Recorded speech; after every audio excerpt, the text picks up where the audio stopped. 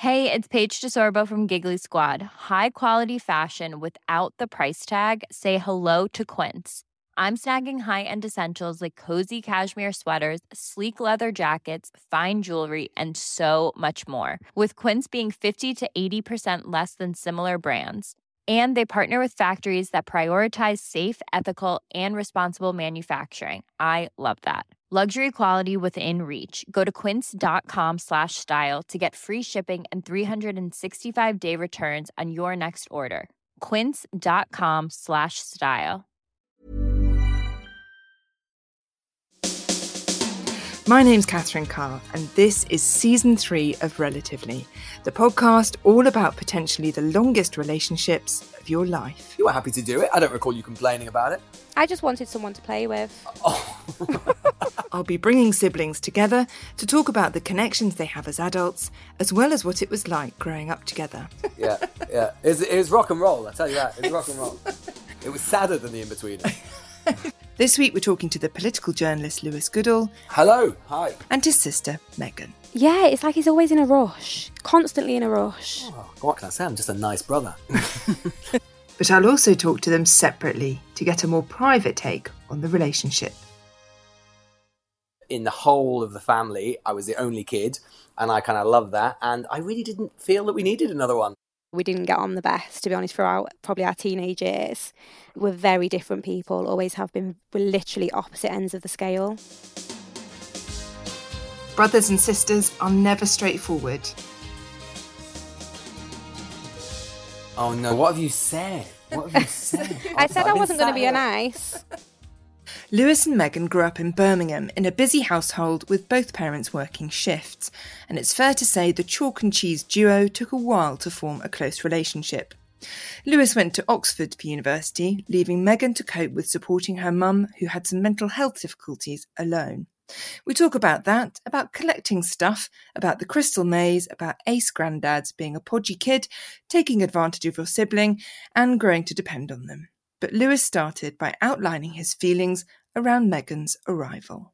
I've always thought that the age gap between Megan and me is the most suboptimal one, because I remember very much the world where she wasn't there. And I very much felt, I mean, people might be so astonished to hear this, but I was quite a kind of, quite like the attention as a child. My mom had me when she was very young, she was 17, and so I was in the whole of the family, I was the only kid, and I kind of loved that, and I really didn't feel that we needed another one. I was quite content. I didn't see what role she would be fulfilling, and then I was even more annoyed when I discovered that she was not a boy, because I wanted a brother. If I was going to have a sibling, I decided for whatever reason, the 4-year-old me, that I wanted a brother, and she wasn't any of those things. So I remember going to see her at the hospital and being deeply unimpressed.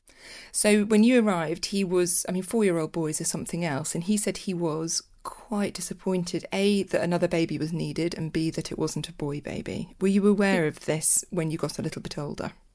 Yes, apparently he was absolutely heartbroken, cried, refused to come and see me at the hospital. Did he? Yeah. Yeah, he did. Do you have a nickname for her from childhood or now? No, it was just get out, go away when I was a child. It was just go away. So I always just called her Meg. Meg or go away. I was racking my brains to think if I ever had a nickname for her, but I don't think I did. It was just go away. We did argue a lot, especially as we got older. We didn't get on the best, to be honest, throughout probably our teenage years. We're very different people, always have been. We're literally opposite ends of the scale, completely. I just didn't want anything to do with her. She wanted. I was a very self-reliant child. Yeah, I had my granddad who was there quite a lot, or my other relatives, or I mainly just sat on my own, like, you know, reading a book or playing with my figures or whatever, or watching game shows. That was another big thing that I was into, watching game shows. And she often, when we were a bit older, she often wanted to play and want to do things. I just said, no, I don't want this. A bit like chalk and cheese. We had very different personalities. I just sort of pushed her away. It wasn't until kind of more recent years that we became closer. You really didn't like her, did you, for quite a long time? No, I don't think we didn't like each other. Honestly, we didn't like each other. Our personalities clashed. We had very different sort of roles. And all of those sort of things, but as I say, happily. Well, I'll be very interested to see maybe she doesn't agree. Happily, I think that's changed a lot now. Did you get on when you were little kids? Do you remember playing together or anything? We did play together. Probably once I reached about 6 or 7. To be fair to him, he'd be very good at making up games, but it was always on his terms. I couldn't choose the game. What sort of games would he make up? So ones that I can remember would be he would pretend to play pubs, and he'd get like a big massive piece of card and write down all these different names of drinks. And honestly, it was so like, you know, this 6-year-old girl was pretending to pour pints and all this. And was he always the punter then, or was he the landlord? Do you know what? I can't remember. Oh, okay. I can't remember, to be honest. I've got a slight bone to pick with you because this is how it works. You talk to one, then the other, and you get a slightly different version of events. Oh no! What have you said? I said I wasn't going to be nice. I've been sat here wondering what on earth you've been saying. So it's not mean things. It's just so your version of your childhood, and you know, as the good old brother and sister, is that, you know, basically you would have done anything to avoid spending any time with her or playing with her. But actually, Megan's version of the childhood is that you made her play all sorts of games in which she had sort of subordinate or crazy roles. So let's just see if you can remember any of the games that you made her play, because I've got a list. Yeah, there is true that there was some. I think you would accept, though, Megan, that I did often tell you to go away. That is true, right? Yeah, but then I think when you was a bit bored, you just used to use me for games. Well, yeah, that's possible. I remember like maybe running like a pub, and I got you to do like changing the barrels and stuff like that. What else? What else was there? Probably when we got a little bit older, we would play the Crystal Maze, but he always had to be the guy, like the main guy, the bald guy. Yeah, the bald guy. It was always him. I was never allowed to be the presenter.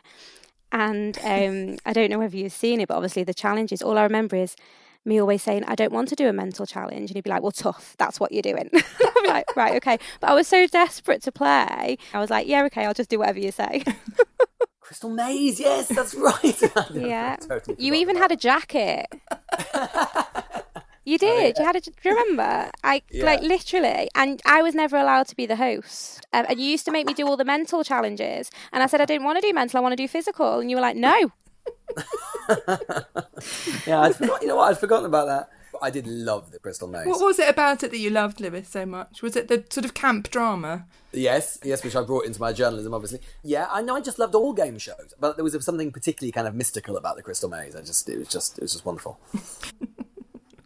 I'll tell you one thing that he used to do as well that I remember is he would pretend to be a Radio 2 DJ, and I'd have to be his guest all the time.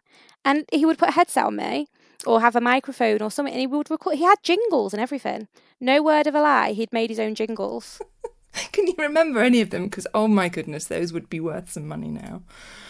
Oh, do you know what? I can't. It's a shame. It's a shame that computer isn't hanging around anymore. Oh my God, I just forgotten about all this. I mean, I've never actually done Radio 2, and it's not too late, Radio 2, if you're listening. I'm still up for doing it. When and how did you make the jingles, and what would they have sounded like if we had a copy of them here and now? They definitely don't exist. I'm sure. If your mum listens to this, I'm so desperate to get hold of them now. My mum could barely use a computer, God love it. They wouldn't be able to unearth that. Oh yeah, she's not got a clue. I think they sounded a lot like the normal Radio 2 jingles, just with my name attached to them. You definitely added like ding-a-ling-ling-ling, things like that into them. And I was never allowed to host, ever. And I was never even allowed to choose who I was allowed to be. But did that not prepare you exceptionally well for this interview? Not really. But you were happy to do it. I don't recall you complaining about it. I just wanted someone to play with. Oh. It's a lot about the abuse of power, basically, this dynamic. Yeah, it often is on this podcast. He's quite flamboyant, really, isn't he? Quite the performer. He is, very much so. Very much so. When we were kids, because we were very different personalities, and I was really outgoing and a bit of an attention seeker, again, people might be amazed to learn, and she was much more reserved and much shyer, and I was, at school, I used to, do quite well at school, and I was a bit of a sort of, one of those kids that kind of everyone knew, and I think that she sometimes felt that, she was... in your shadow. Well, no, I didn't want to use that phrase. It sounds so big-headed. I don't mean it like that. It isn't like that. It's just that's the sort of character I was, right? But I think that... And I think she sometimes, when I used to in that kind of, slightly condescending big brother way, would be like, right, Meg, I'm going to help you with your homework, because I know I've done this already, or, I'm going to help you about... college applications or whatever, because I've gone through it, she'd always resist it hugely. She was always like, no, I don't want to know, just because you don't know me, all this sort of stuff. Yeah, but I do remember he used to always come and try and help me with stuff. And I was like, I'm just not interested. Like, I was more sociable, and I discovered boys, and I was more interested in kind of the social aspects of things. But I do remember it sticking with me that my mum told me once that as we went to the same primary school, so we ended up with a lot of the same primary teachers, as we were going up the year groups, they noticed that actually during that time I was the more intelligent child, which I think I've probably thrown in his face a few times, that I was more naturally intelligent and didn't have to work hard, whereas Lewis had to work a little bit harder to keep his intelligence. So I do. That is also one of my claims to fame, I think. I'm definitely putting that in the description for this podcast episode, just so you know. The more naturally intelligent Meghan and her brother Lewis. This season of Relatively is sponsored by Find My Past, the online home of the 1921 census.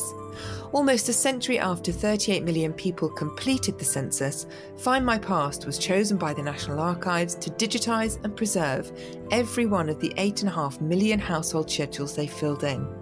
And now, after 3 years of painstaking, diligent work by a huge team, the census is finally available online. Where will your past take you? Find out in the 1921 census, exclusively available online at findmypast.co.uk.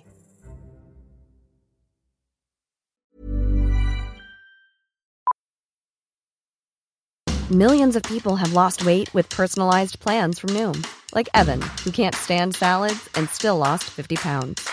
Salads generally for most people are the easy button, right? For me, that wasn't an option. I never really was a salad guy. That's just not who I am. But Noom worked for me.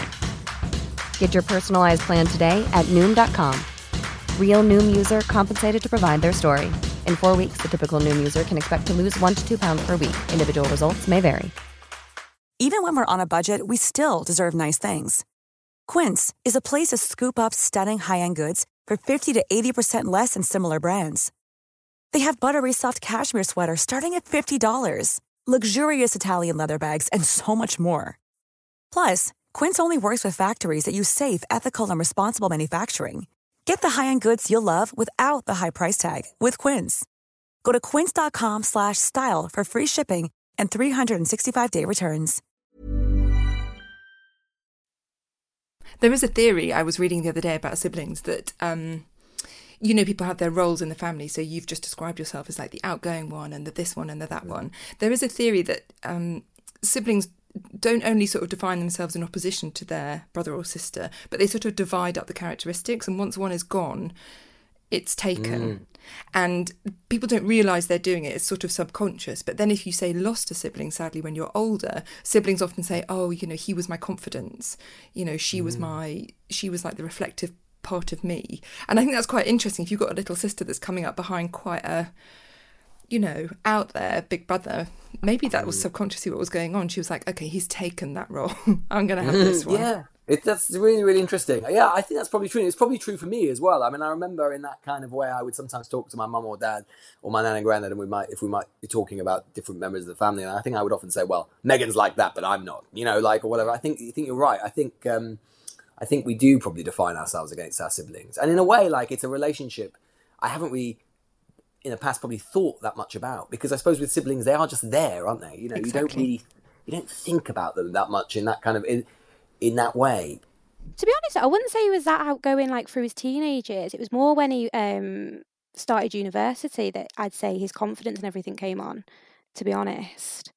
I would say I was more the outgoing one during our teenage years. As a teenager, I was very studious, interested in lots of sort of things like drama and learning languages and doing these extra classes. I was just sort of like unbearable, probably. I mean, like politics, council youth things where I would go along as a sort of like local little like young dignitary. I mean, it was sort of ridiculous, really. And my mum would often be my sort of like, she'd chauffeur me around, God love her, to do all this stuff. Were you sporty? Was I what? Sporty. No, I was really fat. Until I was about 15, I was very fat, much to my mum's chagrin. He said he was quite overweight until he was 15. He was, and I think that was probably what caused it, why he didn't really go out very much or anything like that. After he'd lost all the weight, he realised he was quite funny and started to gain popularity from that, if you know what I mean, and that's where his confidence came from. Mm. What would happen is I would always spend our summers it's not just summers, but Easter, half-term, with my nan and granddad at their shop. They had a couple of little souvenir shops in North Wales, and I would go and work with my granddad, literally I was so keen, I idolised the man so much that all I wanted to do was go and see them both. And I would literally, on the last day of school, get my mum to take me in the car to North Wales, and I would come back the day before school started, and I would just stand by him at his shop, working on his shop every single day. And he was my hero, and still is my hero, really. So I'm good with retail. If the journalism thing goes wrong, I can open a shop. Yeah, like my nan was the worst for it. She would just constantly cook him sausage and chips in the frying pan. And my mum used to go mad. She'd be like, stop feeding him. Every time she kept coming to pick him up, he'd have put like an extra stone on. My mum tried her best, but, he just liked eating. And my mum, as I say, she was a fitness fanatic, and she would put me on these diets, which would work, and like exercise. She was like, we're going to do exercise together, which would work. The problem was, I would then go to North Wales for Easter or for the holidays, and I would come back 2 stone heavier. All the good work would have been gone because my nan and granddad would just feed me up. They would just say, come on, oh, do you want to do another fish and chips tonight, or bad sausage and chips? And there's so many embarrassing photographs of me, like being in, like, I don't know, Benidorm or something with her. Like, I look like a blancmange. Like, honestly, I look about 60. I've got like a sun hat on. I'm massive, and I'm sat next to my mother, who's like 30 at the time, who looks. I mean, it's a bit weird thing to say, but she looks incredible. She's got a 6-pack. She's like, she looks like, it's just unbelievable. I mean, my mum had this again to add that element of a few years before, where she was infinitely cooler than me. She had this little Tigre car, and she's just sort of drive around Birmingham with it, playing, very, very fashionable music, and me being a complete bore that I was like, I don't want this. Can we put on Radio 4? No, absolutely not. She was just infinitely cooler than me. If I remember, a lot of your friends liked her very much, which you found very embarrassing. She was a source of some interest by some of the older boys at school. Oh, no. They would sing, I know, and they would sing, Lewis's mum has got it going on, and it was just unbearable. Like, you used to have, being at a boys' school, you would have these absurd questions which are unanswerable. So it'd be like, Lewis, do you fancy your mum? Like, well, no. And then they'd say, oh, is that because you're gay? Like, that's not the question here. It was deeply debilitating. I mean, it's all very in-betweeners, isn't it, really? A lot. Extremely correct, yeah. So you've told me that your mum was a young mum. What else was sort of defined your childhood? What kind of household was it? Was it a fun one? Was it a studious one? Was it chaotic, organised? What was the vibe? It was a loud household. My dad is a big character. My mum, in her own way, is quite a big character. All had to kind of like have our say about things, and so it could be quite sort of antagonistic. We were quite quick to kind of fire up quite quickly about something, and then just sort of disappear again quite quickly as well. It's kind of, I mean, and the truth is, in some ways, like, sometimes we didn't see that much of each other because my dad was like, he still is, he was a welder at the Rover factory in Birmingham. We live not far from there. And so he often worked shifts. Like, he would often come in just as we were going to school. I was, particularly as I got older, very involved in lots of different things outside of school and all that sort of stuff. So I was sort of coming and going all the time. My mum used to work very odd shifts as an assistant midwife as well. So actually, sometimes we were a bit like sort of trains in the night. I had a really happy childhood. I look back on my childhood very, very fondly. The biggest thing I remember about being in our household is my mum has really severe OCD, and really, really severe.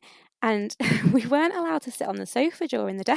We weren't, because we'd mess the cushions up. My mum is like she's sort of unbelievably obsessed with keeping things clean and tidy.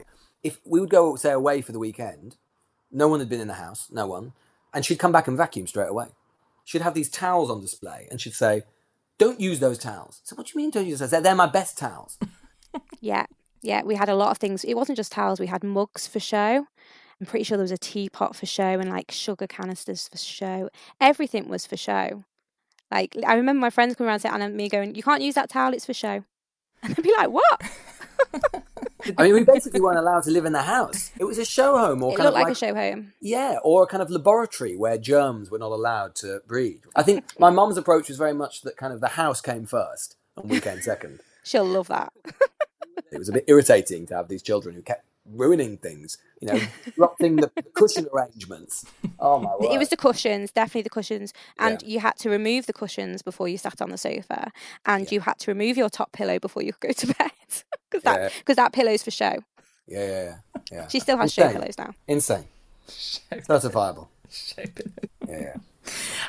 Was your room messy then, Lewis, when you were a kid? Would that get Yes, you in it trouble? was. It was quite messy. It was quite messy. And I also had a lot of things. I collected a lot of things like minerals and rocks Stamps. and stamps and coins and cigarette cards and everything. Little figurines, Star Trek spaceships, Star Wars. But so I had a lot of stuff. This is something else that she loathed. And another reason that was Grandad. All that was down to Grandad, to be fair. I would go, again, to go back to the sort of shop thing, I would go with my granddad to go and buy stock for the shop, and he would always buy. I'd be like, I love that ornament, Grandad, of a big snowy owl. I love it. And he'd be like, son, I said, we'll get you that. That's fine. You can take that home. That'll look cracking in your room. And my mother would just absolutely despair. She's like, it's just so tacky. But I don't know, I hope you've mentioned that one of the reasons it was so messy is because I always have to have this tiny room, and you had the big room. Yeah, and what was the reason? Girls have things like prams. Yeah, but I had the snowy owl and the laboratory stuff. This is honestly, it really offended me. As far as I was concerned, that was a big thing. Yeah, that was a big source of antagonism between us. For a while, I had a sofa bed that was that small. I hope you know that's what you did. Yes, I remember. You had a sofa bed. So you had a sofa bed that you had to deploy at night time and then put back again. Yes, and I used to sit there and watch Newsnight of an evening on my little sofa bed. Yeah, absolutely absurd. So I'm really sorry, but the image of sort of teenage Lewis at a certain point, a little bit overweight, with collections of crystals. Overweight. Yeah, not a little. Yeah. Watching Newsnight. Yeah. It was rock and roll, I tell you that. It was rock and roll. It was sadder than the In-Betweener.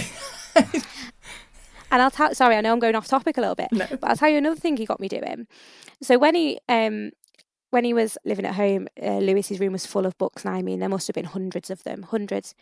He got me to help him sit and colour code them all.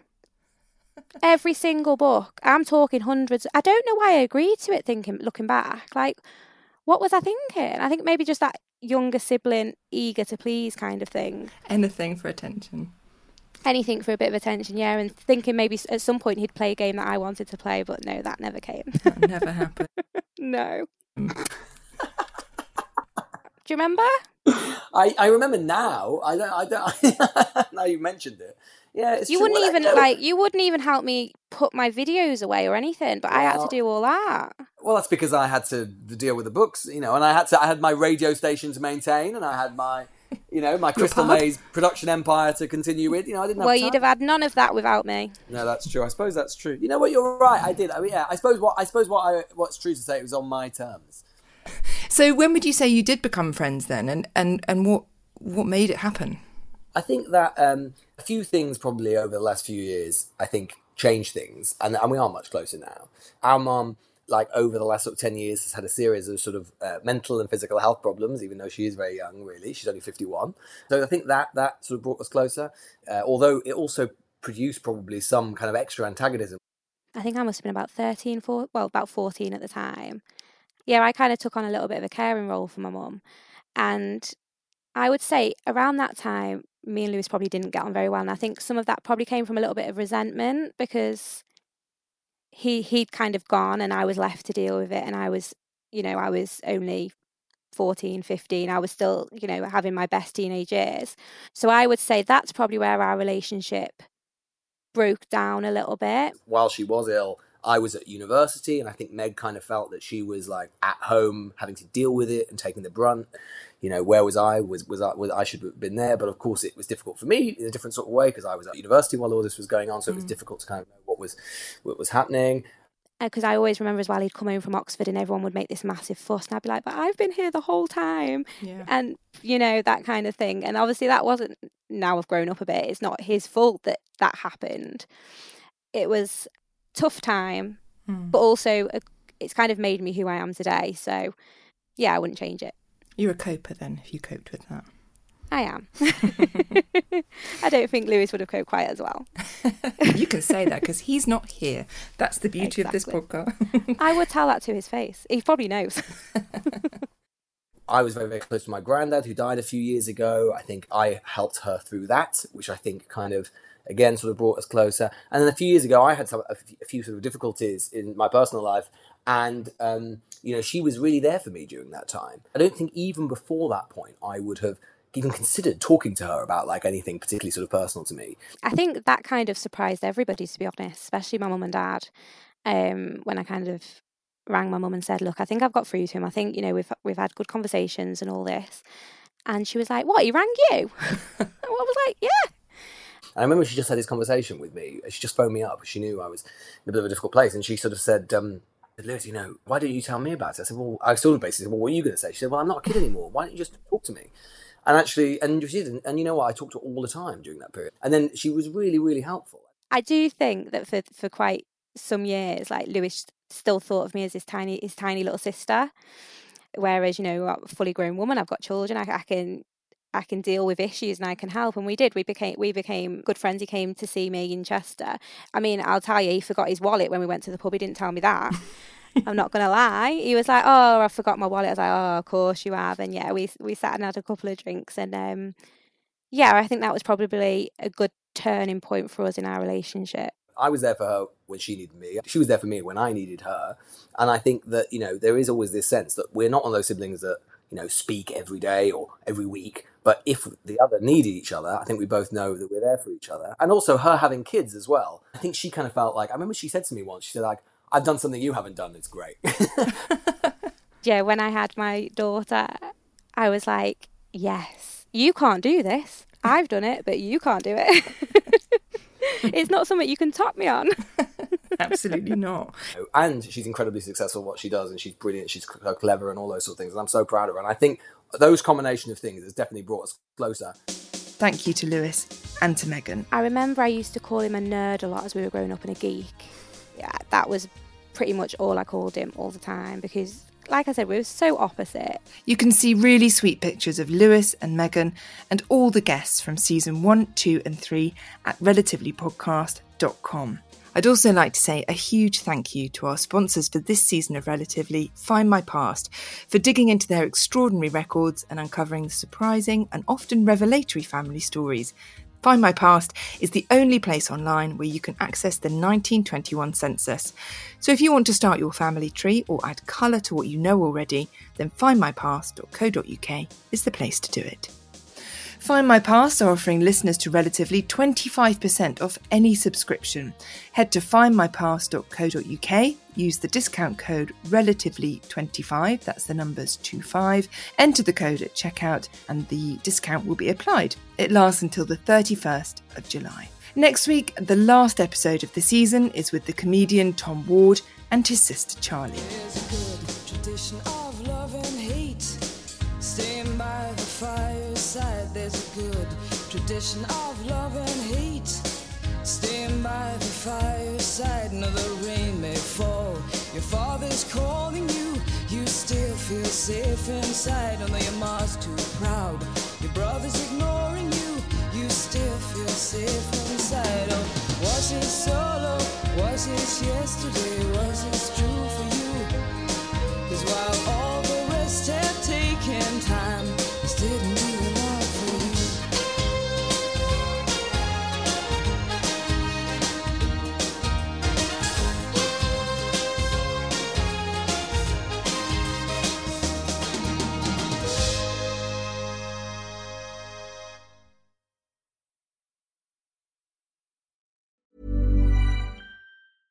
Even when we're on a budget, we still deserve nice things. Quince is a place to scoop up stunning high-end goods for 50 to 80% less than similar brands. They have buttery soft cashmere sweaters starting at $50, luxurious Italian leather bags, and so much more. Plus, Quince only works with factories that use safe, ethical, and responsible manufacturing. Get the high-end goods you'll love without the high price tag with Quince. Go to quince.com/style for free shipping and 365-day returns.